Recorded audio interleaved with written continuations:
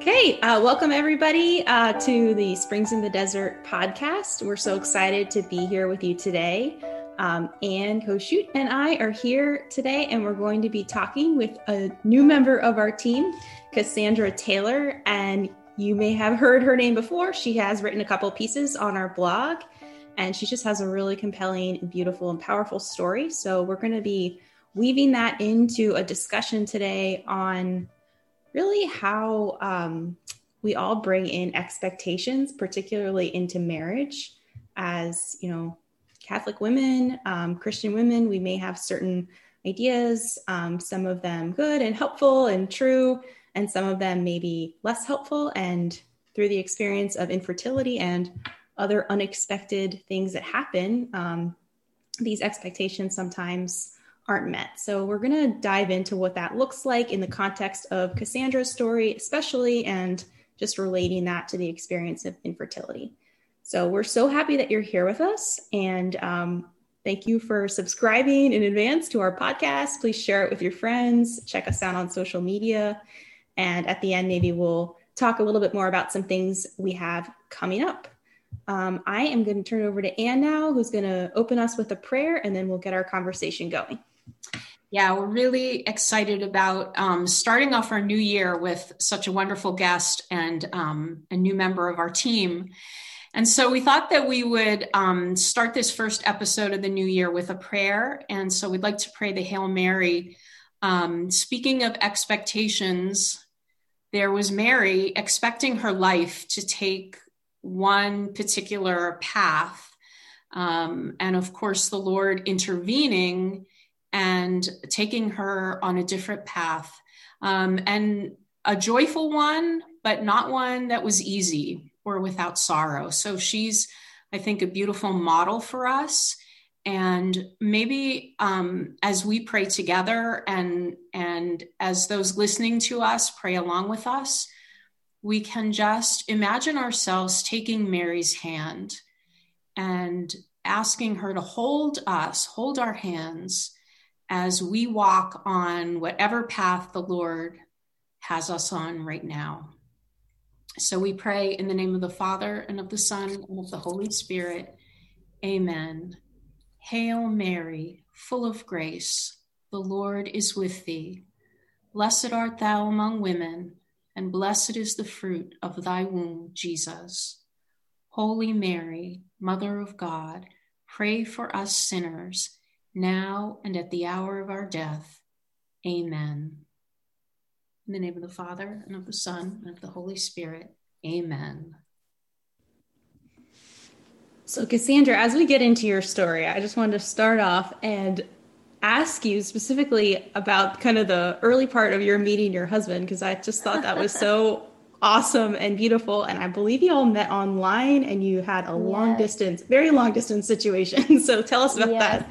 Yes, we did. First off, thank you guys so much for having me on this podcast. And yes, my husband, well, first off, just for some context, I had been living super typical life, right? I'm from New Jersey. I was in New Jersey. I would never plan on leaving New Jersey. And, I have always been a Catholic, but, was not in college and afterward living in such a Christian way. But my husband had gone to school and kind of had his own, he was always Catholic as well, but he had kind of had this moment where after coming back from an alternative spring break trip to Peru, realized that the people in Peru had nothing and were happy. And he had this kind of moment where it was like, what am I doing? So he ends up graduating from college, goes to Peru, is basically a consecrated layman in this religious order. Then they sent him to Chile. Then they sent him to Rome. And then he discerned out of this order after 7 or 8 years. And, partially because he felt called to be a father. And I mean, he was open to the priesthood, and at least as a consecrated layman, obviously you're not going to get married. And, so he discerned out of this order, ended up in Spain doing this master's degree. And at that point, our lives kind of converged because I had been dating like a bunch of guys at the Jersey Shore. I was like, what am I doing? And there was one night where I was like, I'm just going to take the winter off. I'm not going to date anyone. I'm going to live in my parents' house and like bake bread or whatever. I never learned how to bake bread. And like the next day I signed up for Catholic Match for 1 month. I was like, I'll try it. I paid $30. And then 2 weeks later, Mike messaged me on Catholic Match and we were kind of like off to the races. But best $30 you'd ever spent. I know. And it's weird because I did feel like I knew, like when I was looking at like his profile and he had a picture of him like with the Pope or whatever, I was like, this guy is the one. But and it was actually kind of meeting him that made me take my faith more seriously as well. And so we dated long distance, and just the way it was, I mean, things were either, I mean, my husband said it, he's like, we're either gonna, be engaged or we're not, so less than a year later we were married. I know that's not how things are supposed to go, but we weren't messing around, and I wasn't about to move to Spain to live in another apartment. So we got married and had a lot of issues, had a lot of visa issues, we're back and forth. And I found that such a compelling part of your story. When I was rereading your blog post, realizing that y'all were physically separated from each other in your first year of marriage. Like, I don't think many people go through that, and certainly not something anyone expects. So I just found that to be very shine of strength, to even be able to do that. Well, we were separated. Yeah, we were separated for most of our engagement and most of our dating. I think the first year of marriage, we were together most of the time, but we were not able to really kind of establish our marriage in a place. You know what I mean? Like, we didn't like kind of move into the home and set up the home together. It was very kind of, we had a few months to ourselves in Spain, and then we were living in his parents' house. And I'm not complaining, but it's just not the way that it normally happens. And, so right away, some unmet expectations about yes. or maybe your vision for what married life was like as you were growing up, I imagine. Probably not, didn't look like that. No, not at all. Yeah. Yeah. And then, we got our visa situation sorted out. We thought we were good to go. And also, during this time, I have an identical twin sister, and she had twins during this time. So, and we just kind of figured that, I mean, our life was crazy, and that pregnancy just wasn't happening. I mean, you don't have to be like a gynecologist to know that if you're like moving all around in a stressful situation, that maybe it's just not gonna happen. But after my niece and nephew were born, I feel like we were both like kind of more like, okay, like, when's it gonna happen for us? And then we realized that my stomach was just like out. And anyway, long story short, I ended up going to the doctor, and it was an ovarian cyst. And this doctor scared the crap out of us and was like, in this really kind of like cold way, like, they're probably going to want to take everything out. And we were like, what? Like, what are you talking about? Like, the other day it was fine. Was this in Spain, or were you? Yeah. This was in Spain. Yeah, it was. And which is like unsettling also, because I mean, there you are together, you're sort of starting a life, figuring you're going to be in Spain, if not permanently, at least for a good amount of time. And now, like, you're trying to get settled and thinking you're like maybe getting some stability, and then like this just kind of throws everything off. Yeah, we were obviously really blindsided by it because I didn't really have any other symptoms, and I didn't have weird periods or whatever. I had painful periods when I was like a teenager, and, a young adult, and, they had gotten better, but I had endometriosis that I didn't know I had at all. And, looking back, I'm like, well, yeah, I had really, painful periods, and, you could tell your doctors these things, and it's like, but, it's like 10 years too late or whatever. Well, and also just, because people think that's just normal. Like I grew up I didn't have, I knew friends who just like got so sick every month, and, so I wasn't like that, but I would have months where, I just had terrible cramps and, couldn't go to class or whatever. But that's just sort of shrugged off, even by your doctor. Like that's just shrugged off as like, well, that's what happens, right? Yeah. And how are you supposed to know really if your pain is different or it's not normal? I mean, yeah. Very subjective. It's hard to, I think it's like something like 10 years is the average diagnosis time for endometriosis. Like rarely are people even diagnosed as teenagers, even though they might be dealing with it. Yeah. So it's like it's not even on a lot of doctors' radars. And I think now just coming to more awareness of it through things like NAPRO technology and that sort of thing. So yeah, off of our soapboxes. No. Well, that was the other thing. It's like I wonder, obviously, hindsight's 2020, but I just wonder if I had kept charting, because I was charting. We took like the NFP class during pre-K or whatever during our 3-month engagement. We managed to take the class. And so I had been charting, and then we were married for like 3 days, and I was just like whatever.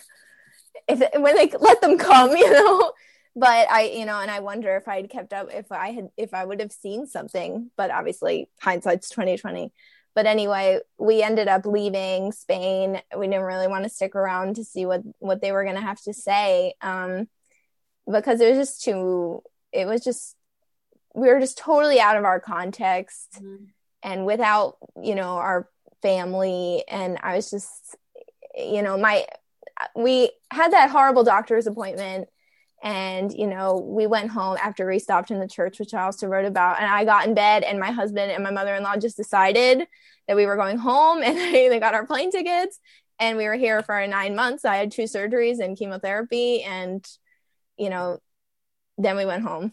But yeah, we're totally blindsided, especially because I didn't have, like I was saying, I didn't really have other symptoms. I only had this bloating, which ended up being like a massive cyst. But like the odds were not, I was 29, it was just a really weird, it was not supposed to be cancer, by any like kind of statistical, but anyway, it is what it is. So you get that news, and it just like upends everything. And there was a good decision that they put you on that plane and you came back to the States.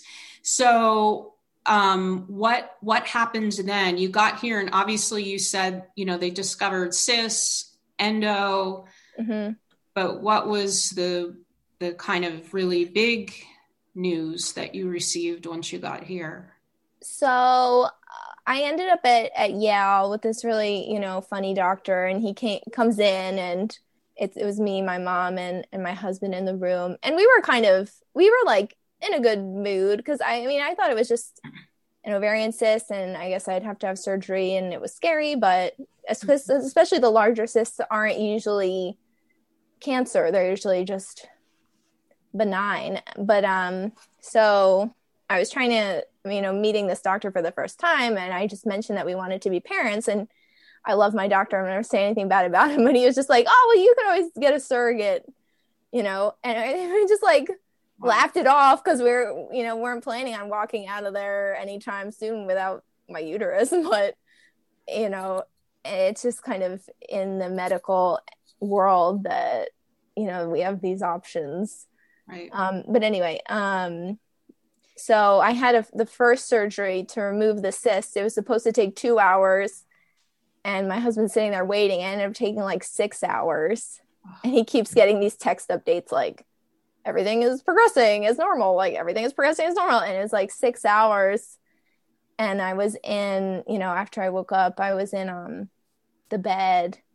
And because the doctor in the first meeting, he was like 80% chance it's not cancer.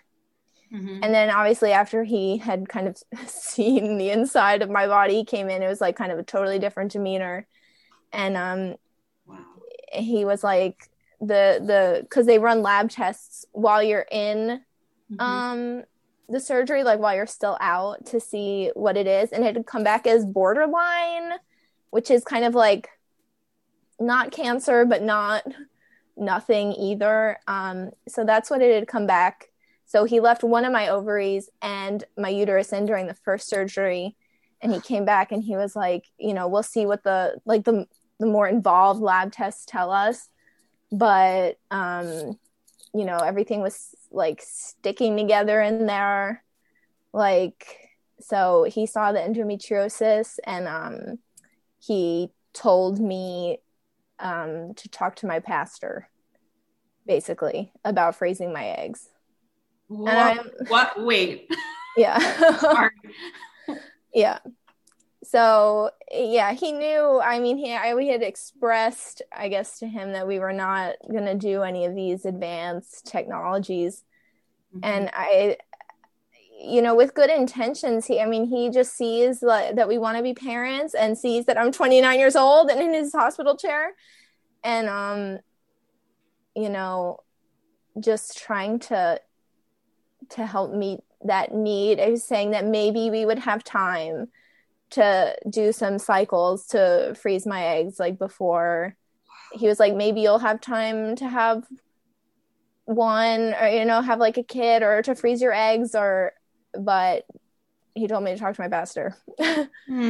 And it's like, well, for what? Yeah, it's so tough when you realize, like, you're kind of describing this moment where it's like the secular culture and kind of the way they do things with efficiency. And, here's like you said, here's the steps you could take, comes directly against, what we are taught in our faith. And like in that moment, you just see, yeah, like this is, yeah, this is so different. Gosh. But Cassandra, let me ask you, like, was there a moment or even a split second where it kind of passed through your mind and you were like, well, or it just never, ever did? No, it didn't. I mean, I don't know if this is like to my credit or not, but I can be a kind of like a rule follower when it comes to the faith. So, I mean, we just weren't even going to consider it. And I mean, we don't have no formation. I mean, my husband especially has a lot of, formation in the faith, and we understand why those things aren't an option. And we understand, that we can't put the goal of obtaining the child, like, we're not going to sacrifice like your spiritual health to obtain. I mean, because I do think it's possible to kind of idolize getting the child, Yeah, definitely. Yeah, definitely. So after my first surgery, we were kind of in this waiting period because my doctor had kind of said, maybe we can leave everything in there and like put you into menopause artificially and see if we can kind of get away with it, so that it doesn't keep growing, because my cancer was a hormone based. So he figured putting me into menopause, maybe the cancer wouldn't keep growing and then I could have kids like a couple years down the road.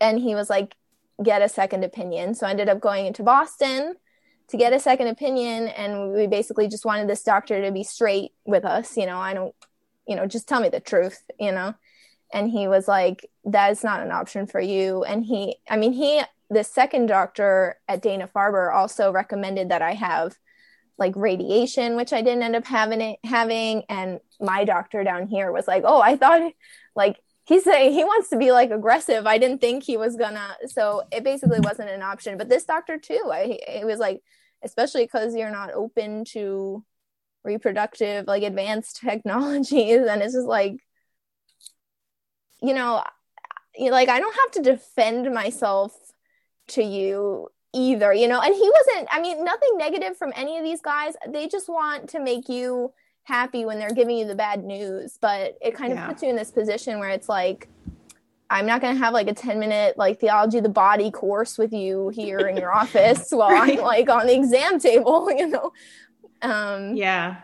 So that's when we, you know, went back to Connecticut, scheduled my hysterectomy.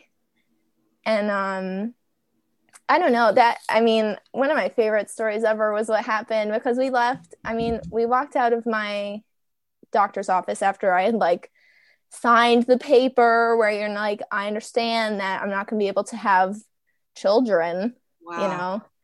And I was basically about to have like a total emotional breakdown outside of the hospital. Like I didn't even make it to the car. And the way my hospital is set up, there was kind of like this roundabout. And I just started sobbing into my husband's shoulder outside of the doctor's office. We didn't even make it to the car. But I hear someone like, hello. And I was like, who is talking to me right now? And I was like, you know, yes, or whatever. And it was this, you know, older man who started to kind of explain like, oh, I saw you here, and I'm a chaplain at one of the other hospitals, and I just wanted to like come. And he had a prayer card with Mary in front of the American flag, like one of those like unite us in prayer. And he gave it to me. And like once I realized he was Catholic, because he explained to me that he was a deacon, and I was like, I mean, God sent him to me. Like he wasn't an angel actually, but in like the same way, he just happened to be there picking up his daughter, and he came up to us and was explaining, and I ended up telling him everything because I was like I'm really having trouble with this, and I don't want to like sterilize myself. But he explained about like the teachings of the church and how and I explained that we wanted to be parents. And he told me that his wife, I guess, also had to have a hysterectomy or something for medical reasons. And she had 5 kids. And he said that they would have taken 5 more, and that she cried, you know, when she lost hers. And I mean, we walked away smiling from that. And there's just several times, like several different ways that God, I feel like, clearly manifested himself to us through this whole thing, like through our friends and family and through my deacon, and just in other ways. It's really beautiful. I love that because I think that's so true. And Allie, you can probably relate to this. I think probably a lot of our listeners can, that the Lord does send those people or something that we read, or maybe even a song or a movie, that there's something there that touches us and gives us that comfort. But at the same time, we're not just sort of saying like, oh, the Lord will send you this message and then everything will be fine. Like we still have our days where it is difficult. So it's like, the Lord doesn't promise that it will be easy, and we're not promising anybody that it will be easy. But I always would say this whenever I would do marriage prep. I would tell the couples that the sacrament does not make marriage easy. It makes it possible. And so I think that the Lord does send us, you know, these little messages or people into our lives that make it possible for us to, you know, just sort of keep going and finding the good and finding the fruitfulness and finding the smile. Like the fact that you said that, you know, you walked away from that encounter smiling. I'm sure you cried again later, but like, what a miracle that after just receiving all of that news and, you know, that you were able to smile. I mean, what a gift. And those are like the gifts, I think that, well, I won't speak for you, but for me, I take those for granted all the time. Yeah. You know? We have to be open to recognizing them, Yeah. I wanted to go back to something else you said about throwing away your chart, your charting, Yeah. like before any of this happened, and just like that joy and that feeling, or I guess just abandonment in some sense to like what God would provide to you, because I think so many people, regardless of your situation, whether you received really difficult news about your fertility like suddenly, or whether it happened through time, or whether it is just like this monthly thing that you're still struggling with and holding out hope for, like I think that we can all relate to that feeling of like, yes, Lord, like, yes, I want this beautiful family. Like, yes, the Catholic Church has like taught us how beautiful and good this desire is. And just to wrestle with that, having to see that go unfulfilled. So bringing it back to like these unmet expectations. I think one thing that's important is to like separate out that like, no matter what, even if we are never blessed with children, like that is still a good desire, like that the Lord is pleased with us, I think, for trusting him. And like through your husband's discernment that, he discerned that like, this is something on his heart, like that's still good. And, I think a lot of people struggle with, like, oh, maybe I made the wrong decision. Like I didn't discern correctly. I didn't hear the Lord. He wasn't really asking me this, whether it's, just your marriage in general or being a father and mother. And so I just wondered, if in your experience, if you've been able to like kind of separate that out and still see this desire for a family, however God may provide it in your life, like as a good in your marriage. Yeah, it's been kind of interesting for us. I mean, I don't know. I know that we all feel that we're still like in the trenches, you know what I mean, about our life. I don't know. We definitely, want to be parents. And I feel like a lot of the plans that I had, at least kind of just expectations, I've now kind of transferred over to like my hopes of fostering or adopting or whatever. And sometimes I realize, like with my cancer now, I'm in, remission or whatever. And that's not something I think about every day. But sometimes if I am like bloated or whatever, and it's like, I could still die from this, and then it's like, but I had all these plans, and it's kind of, I feel like I've kind of just transferred everything over to like these other hopes. And I just think it's important that we can all pray like, God, like, please send me my children today. They're all people. If we die tomorrow, we can still be life-giving today. And we just have to recognize it's like, well, maybe I don't always want to be life-giving to my husband. I mean, I'm not good at that. Or my in-laws who need my help with something, and it's not always the people we can't always say like, Lord, please give me the children that I want to be life-giving to today. Just like when we say like, Lord, my life is yours, that we can't be surprised when he does something with it that maybe we didn't, expect or feel like we wanted, Yeah, I think so many of us, like I'm going to convict myself. It's like, I was willing to be like, oh yeah, Lord, like send me as many children as you want, like that type of abandonment. But like, that's just one of like many different types. And perhaps for me personally, that would have been easier, or I perceive that, than like what I've actually been given, but but anyway, he's always like drawing us deeper, I think, into these things. So yeah, definitely. I wanted to go back to what you were saying about the doctors kind of talking to you about these other like artificial reproductive technologies that you could do, or using a surrogate or something like that. And how you rightly pointed out, I mean, they have good intentions, right? Because they see a 29-year-old woman, who really desires to have a family. And so they want to help you fulfill that, right? And we've talked a little bit about some of the reasons why we wouldn't choose to go in that direction.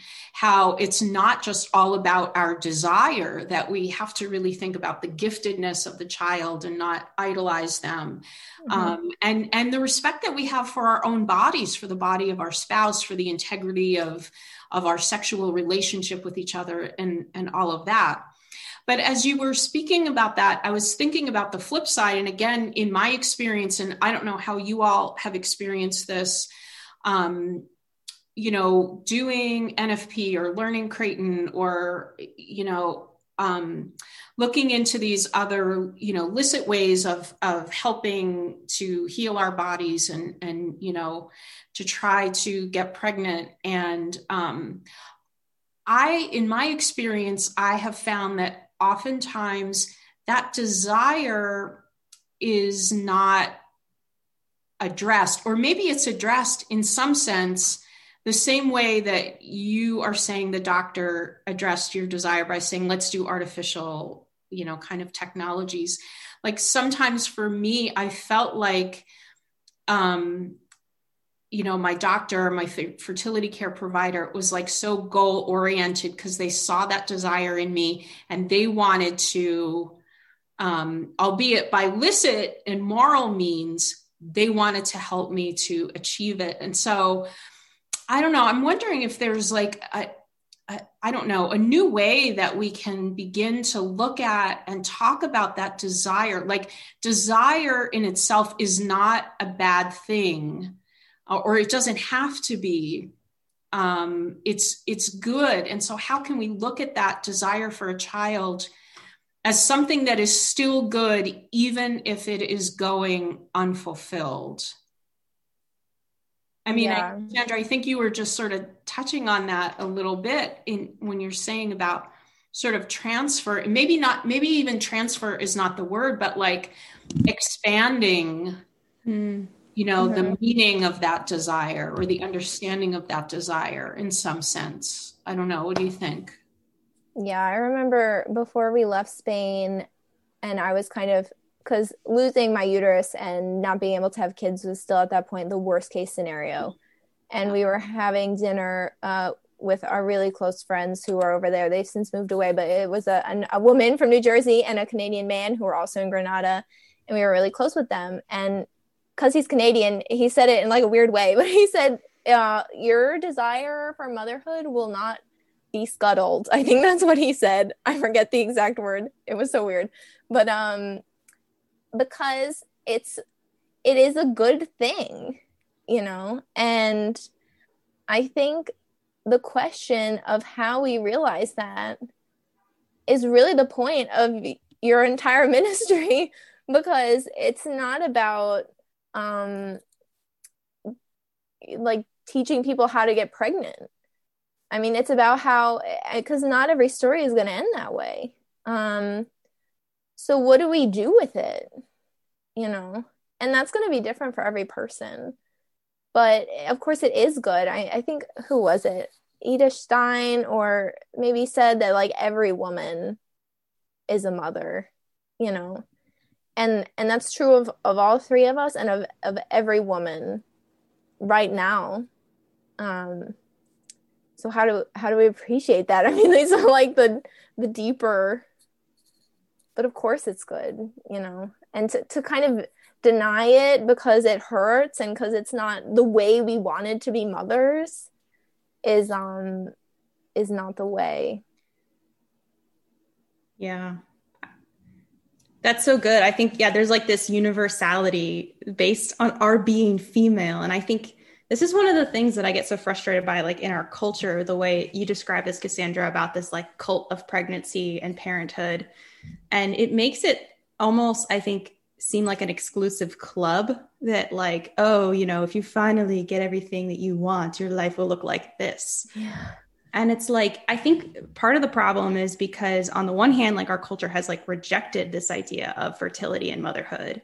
But on the other hand, I think they're obsessed with it, right? With like making it into this kind of dreamy sort of perfect way of being. And so we're kind of in both of these worlds, but by doing that, I think we've rejected the fact that like everyone has this within them, like this desire innately is a part of like being a woman, or for a man, like being a man. And so I think we need to like bring that back. And by doing that, and for me, like infertility has helped me see in other women who are not physical mothers, and even those who are, like a motherhood that goes beyond like biology, you know, like my elderly friend who's single and like wants to invite me over for dinner and like bring all her nice china out. Like that to me, like I would have been able to see that in the same way, I think, had I not had this experience, and like appreciate that this is a part of her motherhood. So I don't know. I think that's something, we need to like get this message out there so that all women, even those not struggling with infertility, but those who are maybe single or, just feel like they've missed that opportunity, that they're still included in this call for motherhood. It's a really good point. Yeah. And that it's not the child that makes the marriage a family. And I mean, there's a whole lot of like societal and cultural kind of boundaries about things we don't talk about, but it leads you to believe that every pregnancy is going to end in going home with a baby, and that every marriage is going to end in the exact family that you wanted. And if it doesn't, then you're not going to talk about it. And obviously that's kind of like the boundaries we have to break or push according to our own capabilities and a situation and comfort. But I mean, it is important that we are able to have these conversations with each other, and then in this way help other men and women and couples know that they're not alone. Yeah, more and more, and I'd like both of your thoughts on this. More and more, I'm starting to feel as if we, in our situations, whether we are struggling with infertility, whether, that window is closed for us, if, there's people who are part of our community and listening who have a child or two children and want more and can't conceive, women who have lost a child. And so I think a lot about like what our responsibility is in helping to create this sort of culture of, more acceptance and inclusiveness. So what I mean is, we'll talk a lot of times about, and we've all received these comments, like the rude comments, or people don't think they're being rude, but like, oh, aren't you pregnant yet? And like, I think so many times they don't realize like what a dagger that is to the heart, because they don't know our situation. And so we talk a lot about, well, like, what do you say? And what's the best answer to that? Which I think, is a good thing. I think we should talk about that, but I wonder too, how much we have a responsibility to try to educate and help other people to become aware of, what it is like to carry this burden. And, maybe that is just in talking to our families, being honest with our friends, friends who seem to get pregnant, so easily. I have a good friend who has two children, and she and I have just been able to maintain this close relationship because she's very open with me about her struggles with motherhood. And she knows, and I've been open with her about my struggles with infertility. And so I feel like in a way we meet on a level plane. So I just wonder what you all think about that. Like, how can we, as the people who are struggling with infertility and with these desires, like how can we, I guess in a way, be be generous, more generous to those around us, and inviting that kind of acceptance. I don't know if that makes sense. It does. I agree. I think it starts with being willing to be honest and vulnerable. And we talk a lot about like how to respond when someone asks you the question, like how many kids do you have, or whatever it is. And more and more, I'm finding courage to just be honest with it to some degree, right? Depending on the person. But I don't usually say, oh, we just don't have any, because I don't want to leave that question open as to like whether we desire to have any. I want it to be clear that we do. And I think it allows like a certain vulnerability, and the admission is that like life doesn't always go the way that you hoped and planned. And I think everyone can relate to that. Like my older sister, she has 5 children, and I've found that, like you're describing, Anne, with your friend, it's like we have this honesty. Like she was completely exhausted and had a meltdown the other day because she had gotten like 4 hours of sleep. And, and her sharing things like that with me helps me to be more open too. And it's like this, it's symbiotic in that we can grow in intimacy by sharing these things and helping others feel like they're not alone, like you were saying, Cassandra. So I think that's a huge point, just being willing to, first of all, not assume the worst in the other person, just for them asking, like to have charity with them. They don't mean necessarily to hurt us by asking these questions about children or things like that. But I think that we can go a long way just by being more honest. Yeah, definitely. I remember once I was in with my sister's friends, a group of Catholic kids that I was just meeting, like basically for the first time, most of them. And this one girl, like sweetest girl you'll ever meet, was like, "Do you guys have any kids?" And sorry. And I was like, no. And she's like, "Soon?" And I was like, well, actually, I can't because of this, and this. And, it became like, this is an awful phrase, but almost like a teaching moment, what I mean? And that was the right situation for that. And I feel like with other people, like if someone when you're going into church is like bombarding you with like, I don't know when this happens, someone you don't explain, it's just like, well, when God wants, but I do think honesty and openness to the amount that we're all comfortable is so important when people are asking us the question. And I do think people ask the question just because they, maybe they do just want to know. They want to know about you. And I think it's probably also possible that people ask that have maybe had problems themselves. Obviously, that's not going to be in every, but if you have a problem and you are going to, I don't know, if maybe you have a feeling that someone else is going through the same thing, maybe you will ask the question that you wouldn't have liked to have been on the receiving end of. But yeah, just to what you're saying with your sister, I feel like a big part of like being able to relate to others is just recognizing their suffering, and they can recognize your suffering. And that was really the point of the second blog post I wrote, because my sister with her twin babies suffers a lot. And it's not like, if I was like, you have kids and I'm suffering because I don't, and you are therefore not allowed to talk to me about your suffering, is one way to kill a relationship, really quickly. So it's just about empathy, like for us to recognize that in the mothers that we see, even the mothers, the mothers who are struggling because they have children, the mothers who are struggling because they don't have as many children as they would like to receive from the Lord, and then the mothers who do not have any children yet. Just that everyone is allowed to suffer, Yeah.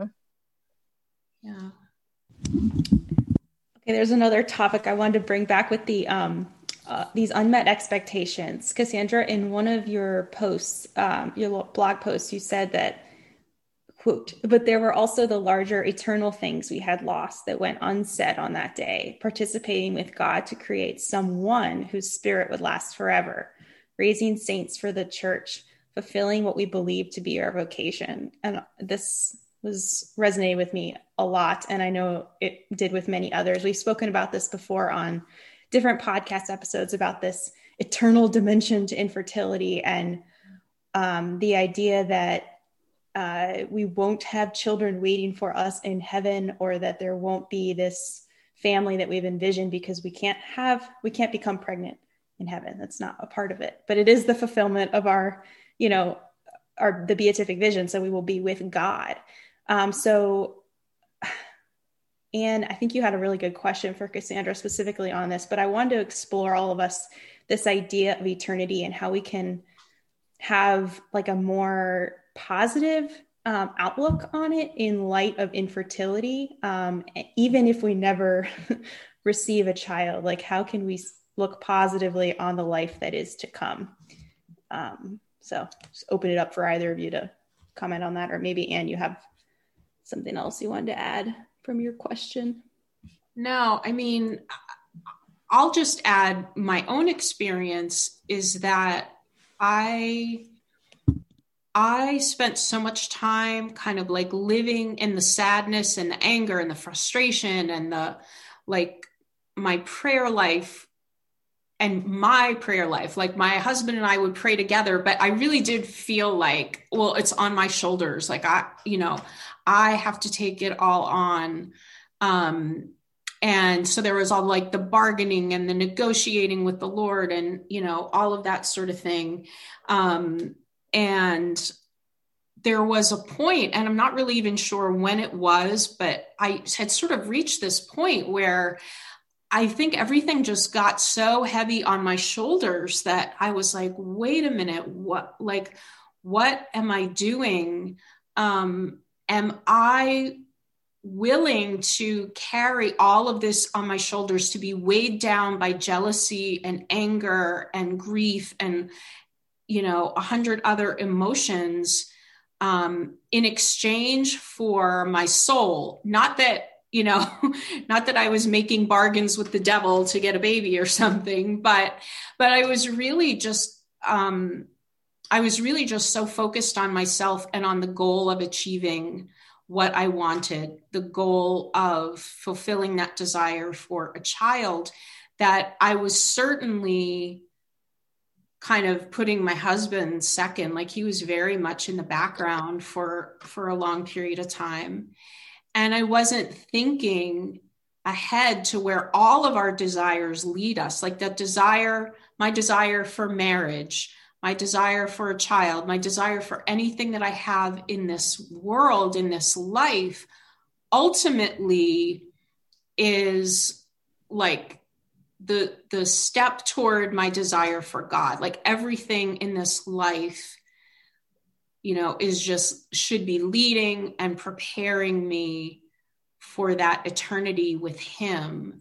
And I think once I put it in that perspective, once I sort of got that perspective straight in my mind, I'm not going to say it became easier, but I was able to like pull myself back, when I found myself kind of, going over the edge, I was like, okay, but wait a minute, like think about the good that you have here. Think about your marriage and all of the good things here and where all that is leading you. Like you want to live a good life here so that you will have the greatest life eternally with God.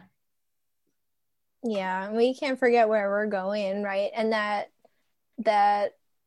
I mean, we're not made for this, this is not what we're meant for. I think that's probably pretty obvious to everyone, but I mean, at the same time, it's not, and we forget, and we get, kind of wrapped up in our own stuff. I think it's probably only natural, but this is not what we're made for, I mean, since the fall, we're just all trying to get back to heaven. And that's why I love that quote everyone knows from St. Augustine, that our hearts are restless and until it finds its rest in thee. And it's so true. I mean, we just have to keep our eyes on the finish line when stuff feels like it's getting too hard, because I also feel that suffering is probably a good sign, and that's the beautiful part.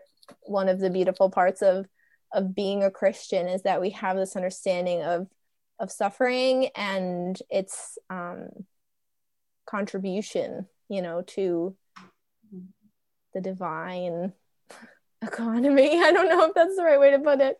No, you're exactly right. And I think, we don't have to overly spiritualize it. So if anybody is listening and, is sort of like, oh, but these women, they're holy and praying, first of all, no, no.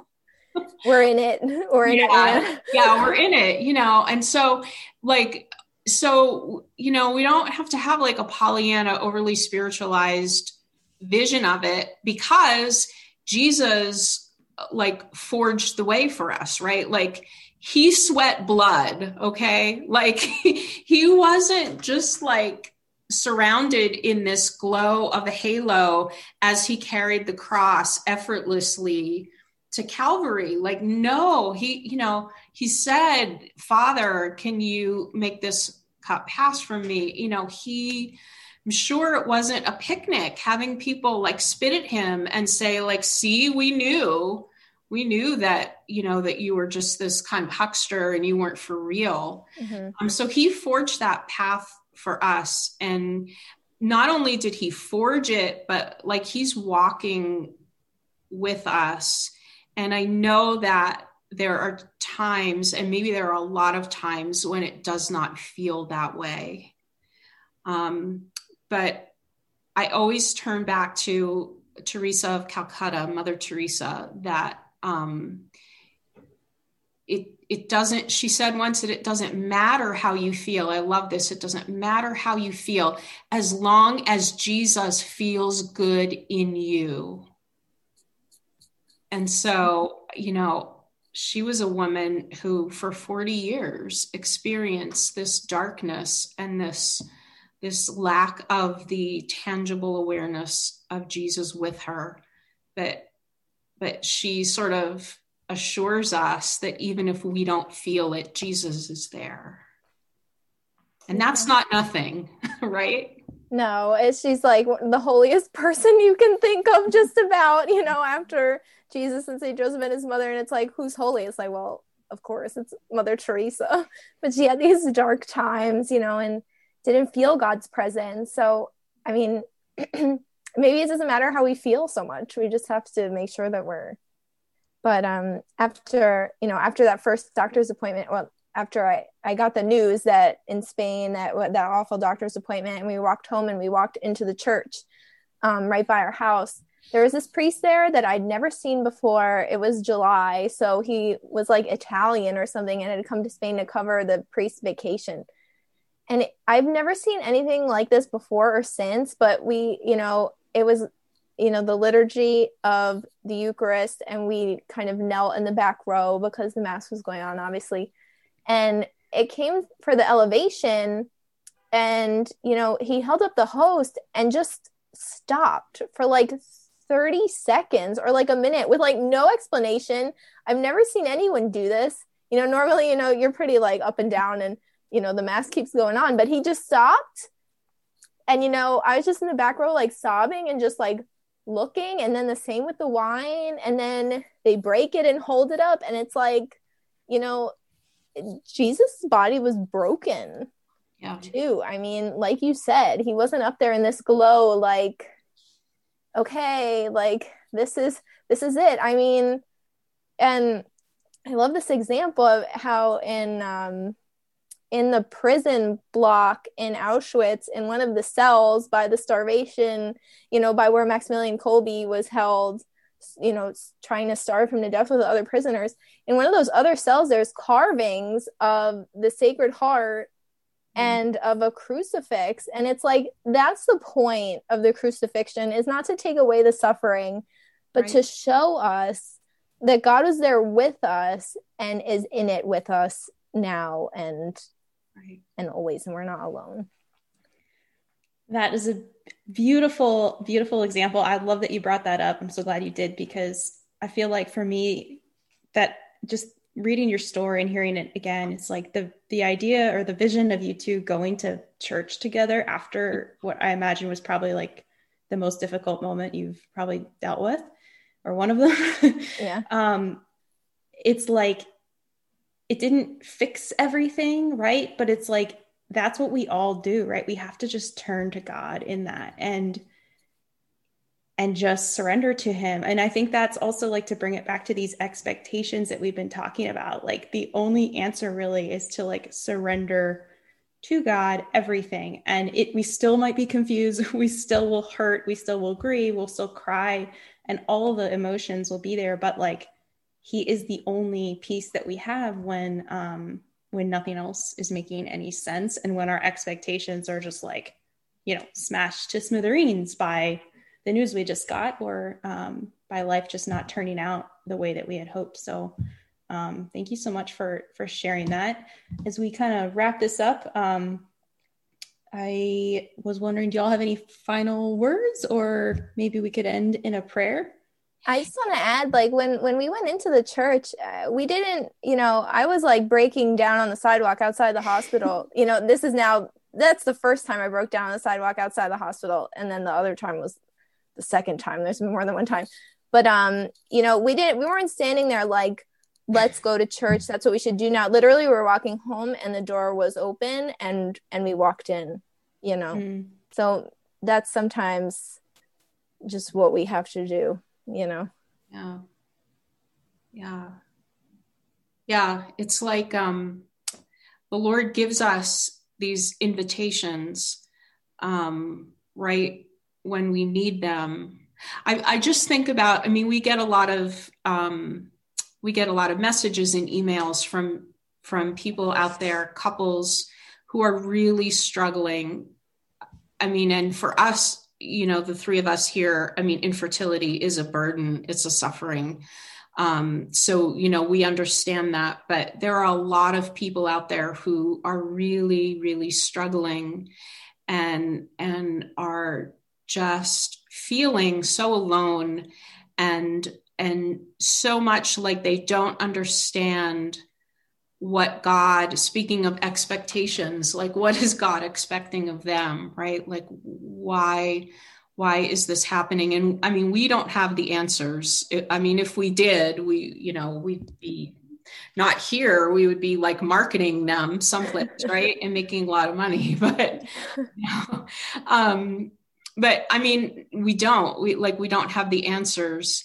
We don't have the magic answer, but I think the authentic answer is found in relationship with our spouse, like knowing that we did not marry a series of expectations or an idea or an ideal about what marriage is. We married a person, and that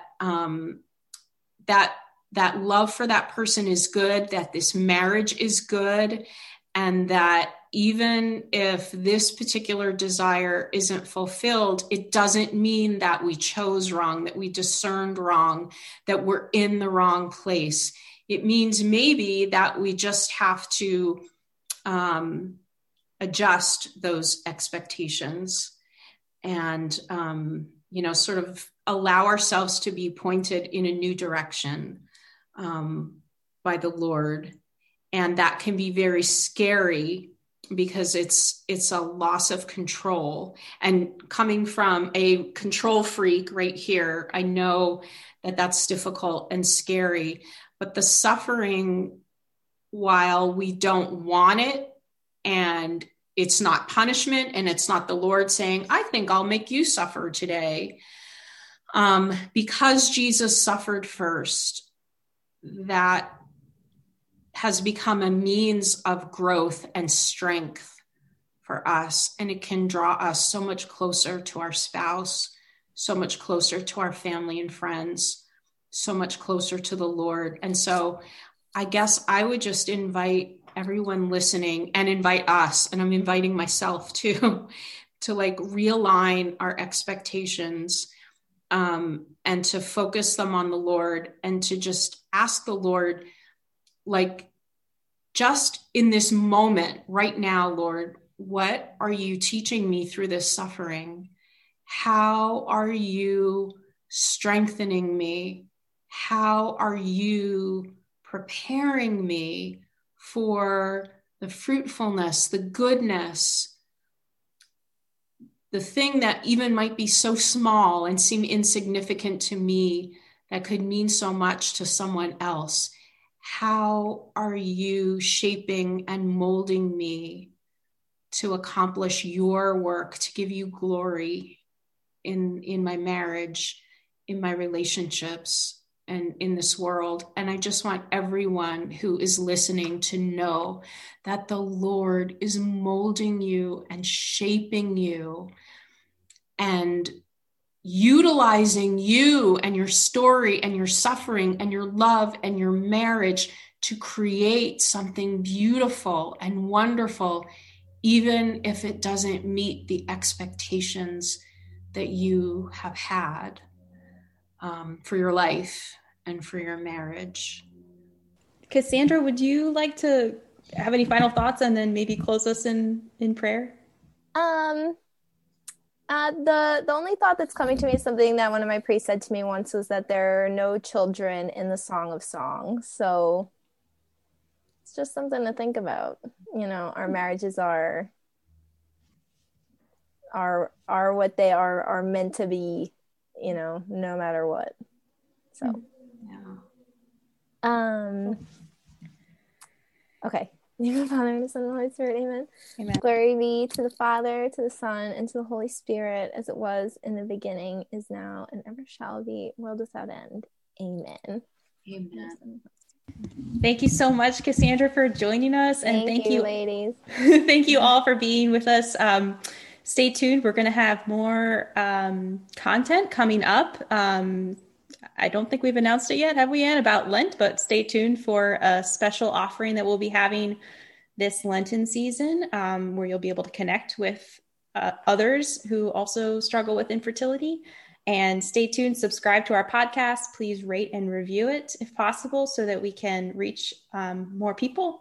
And definitely check out our social media channels on Instagram and on Facebook, and check out our website as well for new blog posts that are going to be coming out, rolling out in the coming weeks. We're going to be hearing from some new voices. So really excited about all this, and we're so glad that you're along with us on the journey.